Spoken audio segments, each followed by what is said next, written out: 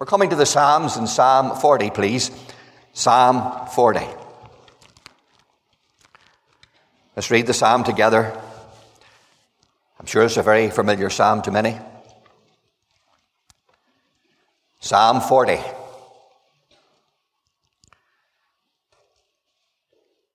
And verse 1. I waited patiently for the Lord, and he inclined unto me and heard my cry. He brought me up also out of an horrible pit, out of the miry clay, and set my feet upon a rock, and established my goings. And he hath put a new song in my mouth, even praise unto our God. Many shall see it and fear, and shall trust in the Lord. Blessed is that man that maketh the Lord his trust, and respecteth not the proud, such as turn aside to lies. Many, O Lord my God, are thy wonderful works which thou hast done, and thy thoughts which are to us ward.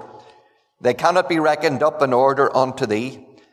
If I would declare and speak of them, they are more than can be numbered. Sacrifice and offering thou didst not desire. Mine ears hast thou opened. Burnt offering and sin offering hast thou not required. Then said I, Lo, I come. In the volume of the book it is written of me. I delight to do thy will, O my God. Yea, thy law is within my heart. I have preached righteousness in the great congregation. Lo, I have not refrained my lips, O Lord, thou knowest. I have not hid thy righteousness within my heart. I have declared thy faithfulness and thy salvation. I have not concealed thy loving kindness and thy truth from the great congregation. Withhold not thou thy tender mercies from me, O Lord. Let thy loving kindness and thy truth continually preserve me. For innumerable evils have compassed me about, many iniquities have taken hold upon me, so that I am not able to look up. They are more than the hairs of mine head, therefore my heart faileth me. Be pleased, O Lord, to deliver me. O Lord, make haste to help me. Let them be ashamed that confounded together that seek after my soul to destroy it. Let them be driven backward and put to shame that wish me evil. Let them be desolate for a reward of their shame that say unto me, Aha, aha. Let all those that seek thee rejoice and be glad in thee. Let such as love thy salvation say continually, The Lord be magnified. But I am poor and needy. Yet the Lord thinketh upon me. Thou art my help and my deliverer. Make no tarrying, O my God. We trust the Lord to bless the public reading of his truth. There's no disputing the author, the human author of this psalm. David's name is indeed above it. But it's more difficult if you were to try to fit it into David's life. We are able, on many occasions, as we read the Psalms, we're able to indeed see that this psalm relates to particular circumstances in David's life and a particular time in David's life. It's more difficult with this particular psalm. Some have suggested that the mention of flocks that are mentioned here and sacrifices mentioned here, that this may be the sacrifice and offering in verse 6, it may refer to the time whenever Saul offered the best of the Amalekites' flocks. He kept them for sacrifice, he said, but of course Samuel had to tell him to obey is better than to sacrifice. Perhaps David may have been alluding to that, we don't know for sure. Also, there was a time of rebellion when Absalom rebelled and he offered sacrifices, and of course these were offered at a time of that rebellion. He may have been thinking about that, but we don't know for sure. We can't be sure. But there's no doubt the Holy Spirit takes these verses, even verse 6 here, and the sacrifice and offering, and uses them in Hebrews 10, setting forth how Christ has done away with the old sacrificial system in that once and for all sacrifice. I want you to notice very simply, first of all, the psalmist waiting for the Lord. The psalm begins, I waited patiently for the Lord. How difficult it is for us to wait. We find it hard. Especially if we're waiting a long time, because the psalmist waited patiently. Some would tell us that from the original it would indicate he waited and waited and waited. It's difficult, especially if things seem to be getting worse. If the situation seems to be getting darker and there seems no light at the end of the tunnel, it can be difficult for us to wait upon God. But how vitally important it is that we follow the example of the psalmist and we learn to hold on and to continue to wait patiently upon the Lord. You've been praying and you've been holding on. Don't give up. Keep praying. Keep holding on. It's no vain thing to wait upon the Lord. Jacob, I made mention of him in a message I was preaching last week, but let me make mention of him again. It suits this particular psalm as well as what I was mentioning last time. Because Jacob was in a situation where there was famine in the land in the book of Genesis, and his sons had been sent down to Egypt to find food, provisions, to get them through the famine. And, of course, the lord of the land was Joseph, and they didn't recognize him. And he dealt with them roughly and sent them home and kept Simeon and told them they would not see his face and receive no further provisions unless they brought their younger brother Benjamin with them. And Jacob at this time was horrified at all this. And Jacob thought everything was against him. And that's what he said. He said, Joseph is not. He thought he was dead. Simeon is not. And you'll take Benjamin away. All these things are against me, he said. But of course, that wasn't the reality. The reality was God was working to preserve Jacob and his family and indeed the Hebrew people through that time of famine. The truth was his beloved Joseph was alive. Was alive. And you see, dear friends, so often at times when we think everything is against us, very often God is at work and we need the faith to hold on. Moses, on an occasion, when he was sent down to Egypt to be Israel's deliverer from slavery, he didn't think he was the man. Indeed, he told God he didn't think he was the man. He was not the man to go. He was no longer a prince in Egypt. He had no influence in Egypt. He was a shepherd. But of course, the Lord didn't need any of that. It seems the Lord wanted a shepherd. And Moses went and he came to the land and came to the land of Egypt. And as he came to his people, they rejoiced and they thanked God for this deliverer who had come. And Aaron was with him. But as soon as Moses went in to talk to Pharaoh, to ask him, to tell him that he was to let the Hebrew people go, everything seemed to go wrong. The burdens were increased upon the people. And the people turned on Moses. You're to blame for this. You have caused this. Things are much worse now that you're here. You know, dear friends, Moses despaired at that time. Even Moses didn't understand what was happening. And he went to the Lord. And of course, this is always the best option. He went to the Lord and he said, wherefore hast thou so evilly entreated this people? I've done what you said. I've gone to Pharaoh. And now things are worse. But you see, Moses had to realize that God was working. Yes, it seemed to be getting worse, but God was at work. And God said to him, now thou shalt see what I shall do. Oh, dear friends, that we might wait upon the Lord and hold on to the Lord, even when things seem to be getting worse. You know, as we think about what we find here, we find that not only the psalmist is waiting upon the Lord here, but he inclined unto me and heard my cry, he says. There's no vain thing to wait upon the Lord, we often say. Oh, that we might hold on. We read in another Psalm, 116, the psalmist says, I love the Lord. I love the Lord. You know, that's a wonderful way to begin a psalm, isn't it? That's a wonderful way to begin anything. I've often said to young folk over the years, if they're moving from school to a different school and they're believers, or they're going to university, or they're going to a new job, it's a wonderful way to begin by telling the folk that you love the Lord. Lay it out at the beginning. It'll save you a lot of trouble when you tell them where you stand, that you belong to Jesus Christ and that you love the Lord. I love the Lord, he says, because he hath heard my voice and my supplication, because he hath inclined his ear unto me, therefore shall I call upon him as long as I live, he says. He says, he heard my voice and my supplication, and he's inclined his ear unto me. And he's speaking similarly here to this Psalm 40. The Lord hears and the Lord heeds, and the Lord inclines. And he inclines. You know, that word incline would indicate to us, You could illustrate it by speaking of a parent. And a child comes into the house and the child's crying.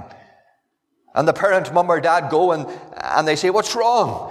And they can't make out what the child's saying, and the child's still crying, and they bend down to the child to get close. And they comfort the child and they say, "Now, tell us what's wrong." You see, that's the idea of inclining. Isn't it wonderful to think that the Lord inclines his ear unto us, that he might hear what we have to say? Also, he brought me up also out of an horrible pit. The psalmist was wonderfully delivered. Now, we cannot imagine what his circumstances were, but we certainly can see the picture the Word of God paints for us of our own salvation. We can certainly see it here. It certainly reminds us the psalmist was lifted out of some horrible situation he describes as a horrible pit, and how it would remind us that we have been lifted from the slippery slope that leads to hell.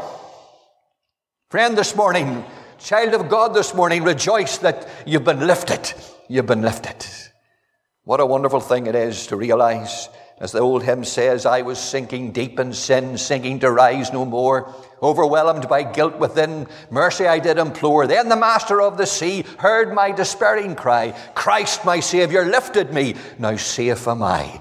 Oh, dear friends, we have been lifted, delivered, established, set upon a rock. That's what it says, isn't it? My feet upon a rock, and established my goings. And so it is with salvation. You can't fall out of it and lose it. Yes, you can stumble. You just glance back to Psalm 37. Psalm 37, verse 23, it says, "The steps of a good man are ordered by the Lord, and he delighteth in his way." But listen to this: "Though he fall, he shall not be utterly cast down, for the Lord upholdeth him with his hand." And that's the lot of the child of God. You're in the hand of God. The Lord upholds you in his hand. You're secure this morning in Christ. You're on that rock this morning, that solid foundation. Other foundation can no man lay than that which is laid, which is Jesus Christ. What a wonderful thing it is to be saved and to be so sure and secure in Christ. We shall not be utterly cast down. Yes, we can stumble. Yes, we can make a mess of things. But you know, the Lord holds on to us. Even though we might let go, I want to tell you, the Lord holds on to us. He upholdeth us with his hand.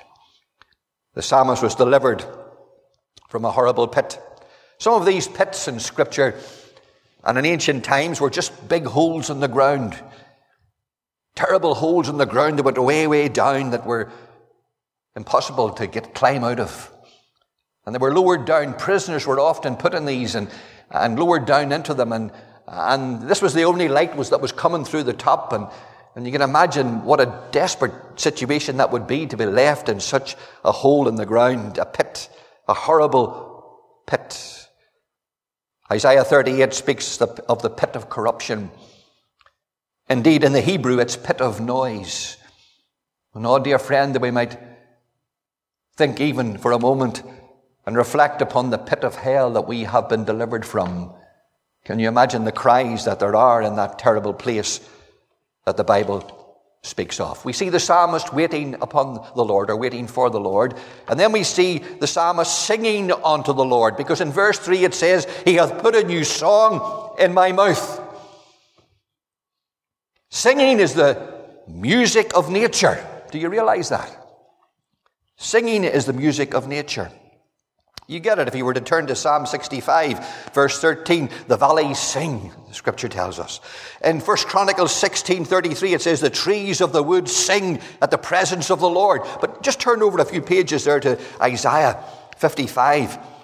If you turn on a little bit to Isaiah 55, we read there, and this is a few verses, or a chapter that spoke very much to my wife and myself when we felt the Lord's call upon our lives.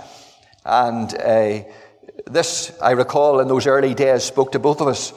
And in Isaiah 55 and verse 12, it says, "For ye shall go out with joy and be led forth with peace.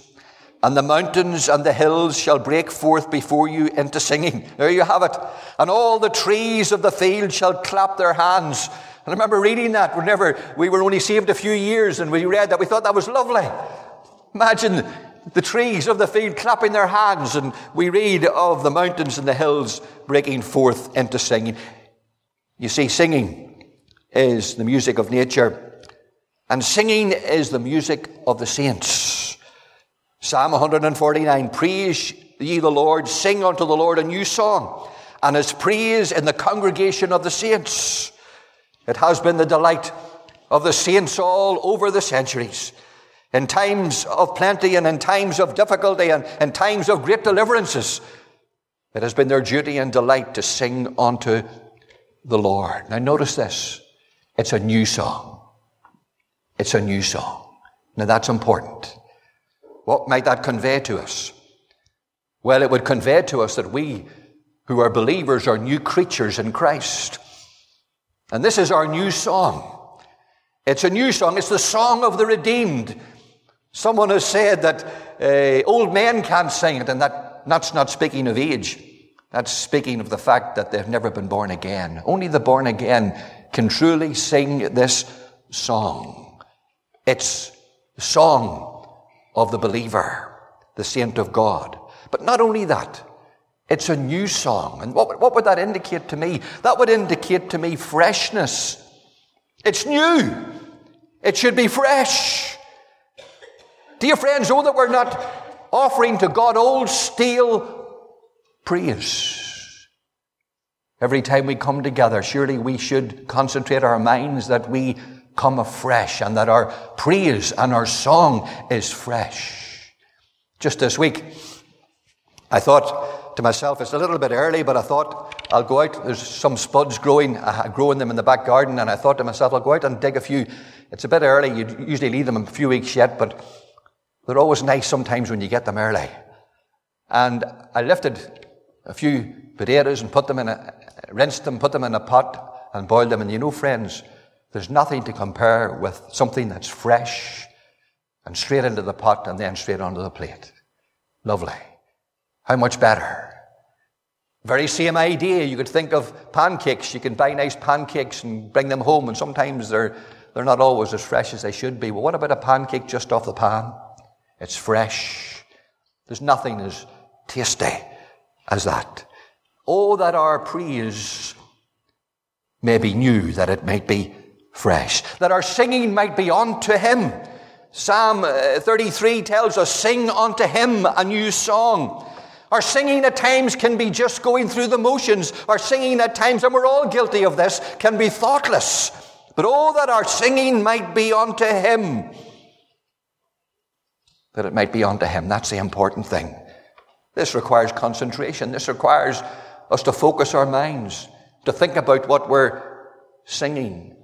That's important. The preacher, as he prepares his message and meditates upon it, must seek the Holy Spirit for that freshness. It's only the Holy Spirit gives that freshness to any message from the Word of God. And so it should be with our praise and our singing. It should be new. It should be fresh. How vital it is. That Psalm 33 also speaks of it being loud. A loud noise. A loud noise. Sometimes we hold back, don't we? And I have to confess at times when I go to preach, if I'm preaching in the morning and preaching in the evening, I can't let loose too much because I might have no voice by the time when it comes to preaching. But, you know, many of you have no excuse. We should let loose. There should be a loud noise unto the Lord. A loud noise unto the Lord. How important it is. Spurgeon said in his day that well-bred whispers are disreputable. That's what Spurgeon said. In other words, of bad repute. And oh, that our singing, dear friends, is not well-bred whispers, but it's from the heart. You see, that's the difference. This is something you cannot manufacture. This is something that you cannot work up, on the surface. It's only an imitation. Some people try to create an atmosphere. But dear friends, this comes from the heart of the believer. That's what makes the difference. When it's from the heart and it's unto the Lord, that's what will make the difference. And as we read this psalm, we discover that it speaks.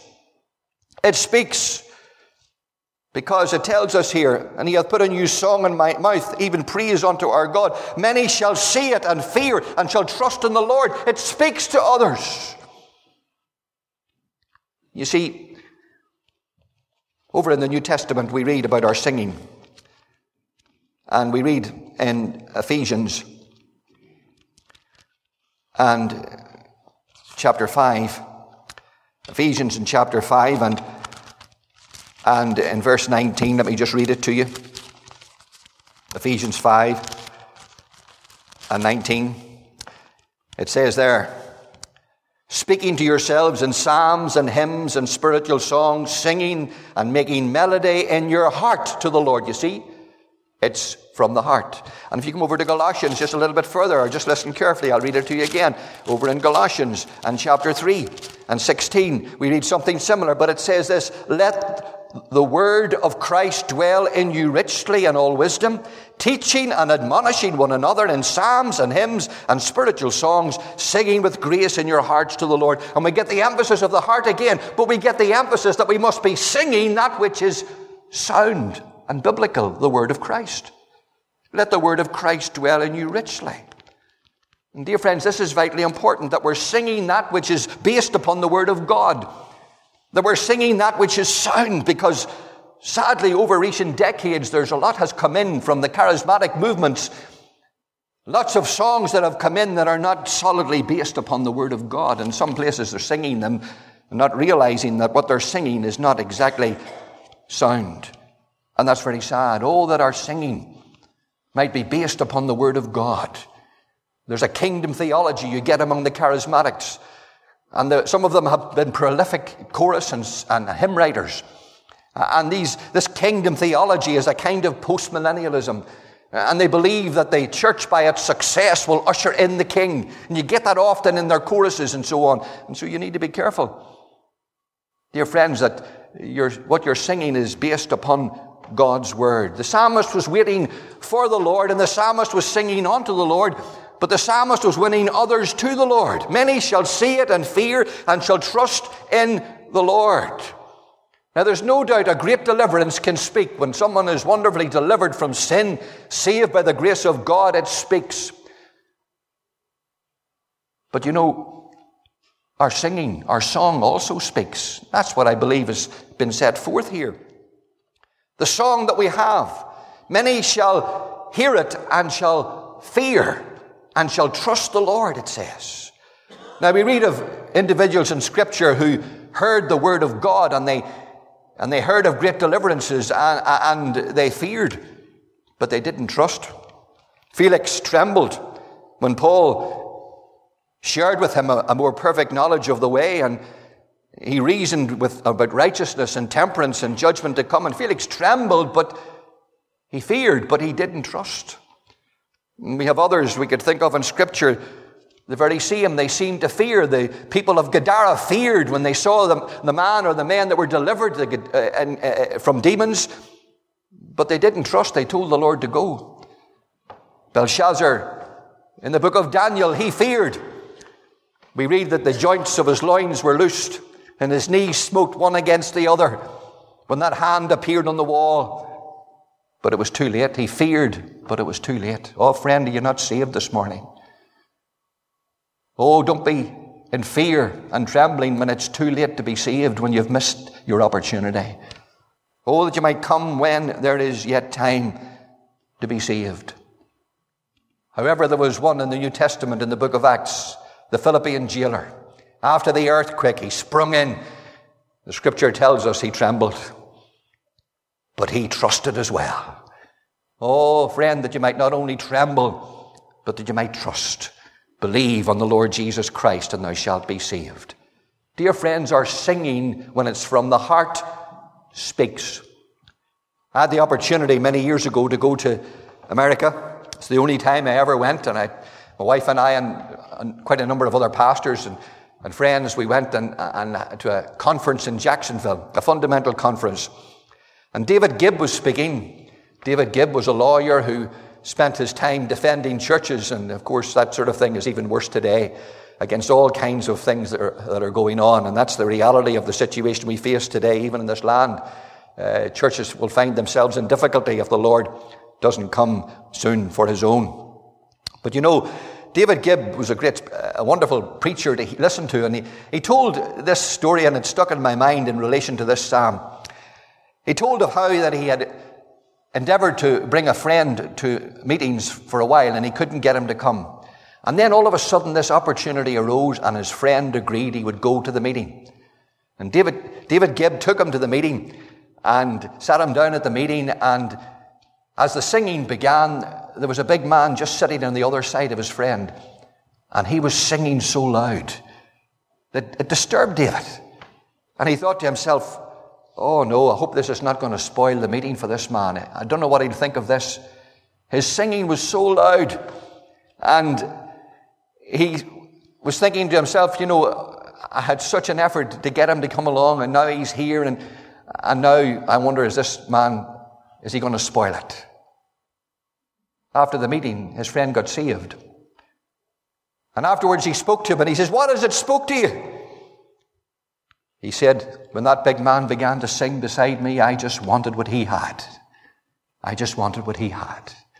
You know, dear friends, there's no doubt when that song is from the heart, whether it's very loud or not, if it's from the heart, it will speak to others. When sinners come into the meeting and they sit down and the singing, and they stand and the singing is from the heart, I believe it will speak, and many shall fear and shall trust in the Lord, the Scripture says. Then we see the psalmist happy in the Lord.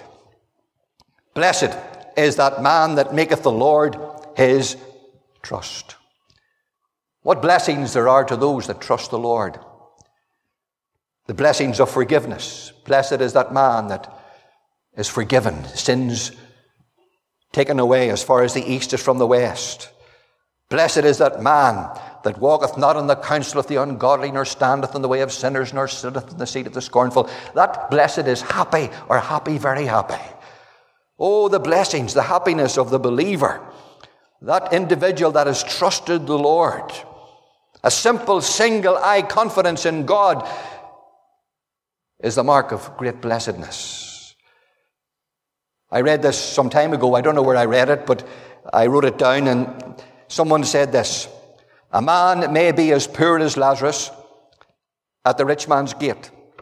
He may be as hated as Mordecai, that godly Jew in the book of Esther. He may be as sick as Hezekiah. He may be as lonely as Elijah in that time when he despaired. But nothing can remove his blessedness if he's trusted in the Lord. What about those who haven't trusted in the Lord? Well, he says, no matter what they gain, they're accursed. If you do not have the Lord, dear friend, you are accursed. Oh, that you might have trusted in the Lord. And it also says, and respecteth not the proud. We live in an age that is filled with pride. And you know, there are many ways I could introduce that this morning, but I don't have to explain to you. But we see pride all around us. And we need to be careful about what we respect. When our Lord Jesus Christ walked in this earth, he did not flatter kings or rulers when he stood before them. John the Baptist also was one who did not give respect to the proud. He told kings the truth, and of course he lost his head because of it.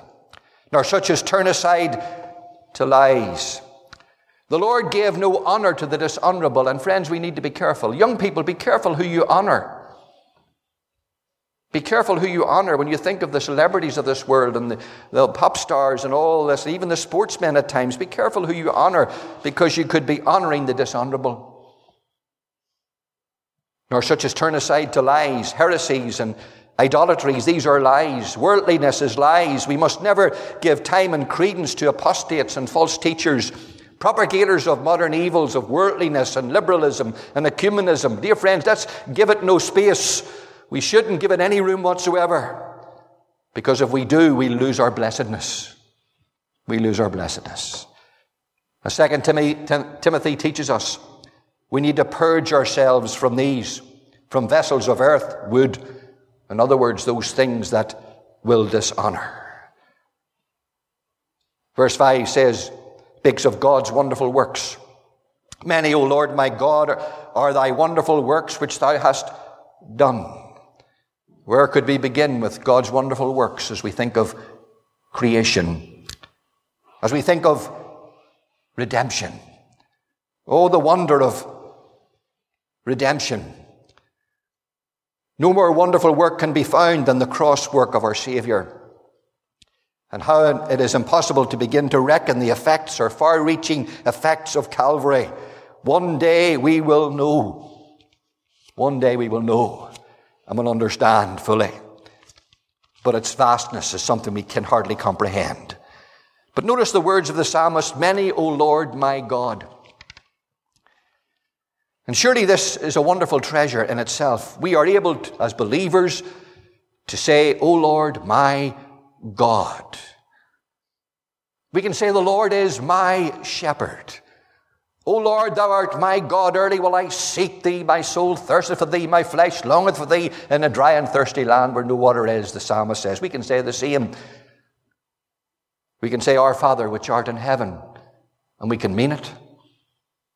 We read in 1 John 3, Beloved, now are we the sons of God, and it doth not yet appear what we shall be, but we know that when he shall appear, we shall be like him, for we shall see him as he is. What wonderful truths we have in that verse, or those verses at 1 John 3. Beloved, now are we the sons of God. We don't have to wait for it. There's no delay here. We are the sons of God. We are the children of God. There's no doubt about it either. We're not hoping so. We're not thinking that this is the case.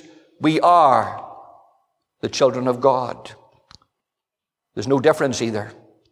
Every one of us that have come to Christ are part of the family of God. We're born again. We're washed in the blood. We're indwelt by the Holy Spirit. We are sons. We shall see him as he is, that verse says in 1 John 3. We shall see him as he is.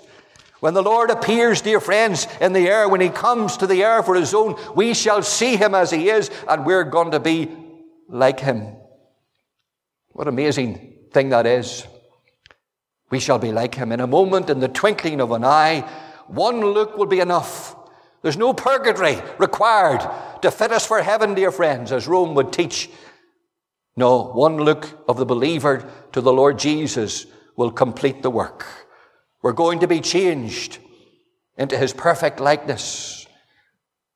It's lovely the way the Holy Spirit inspired John to write this, knowing that we would find this difficult to take in.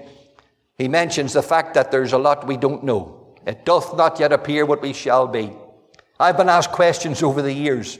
I've been asked questions about the eternal state, the perfect state, the degree of memory, the relationship to others. I've been asked these questions, and I've referred them to 1 John 3. It doth not yet appear what we shall be. There's things that we don't know. But there's two things we do know.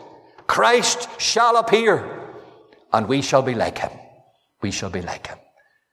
May we thank the Lord indeed that that'll be the case. Blessed or happy in the Lord. Finish there. Father, we thank thee for thy word. We bless thee for all that we glean from the scriptures. And we thank thee for the blessedness of the believer. The blessedness of those that trust in the Lord. They shall be like Mount Zion, which cannot be removed, but abideth forever. As the mountains are round about Jerusalem, so the Lord is round about his people from henceforth even and forevermore. We just give thee thanks in the Saviour's name. Amen.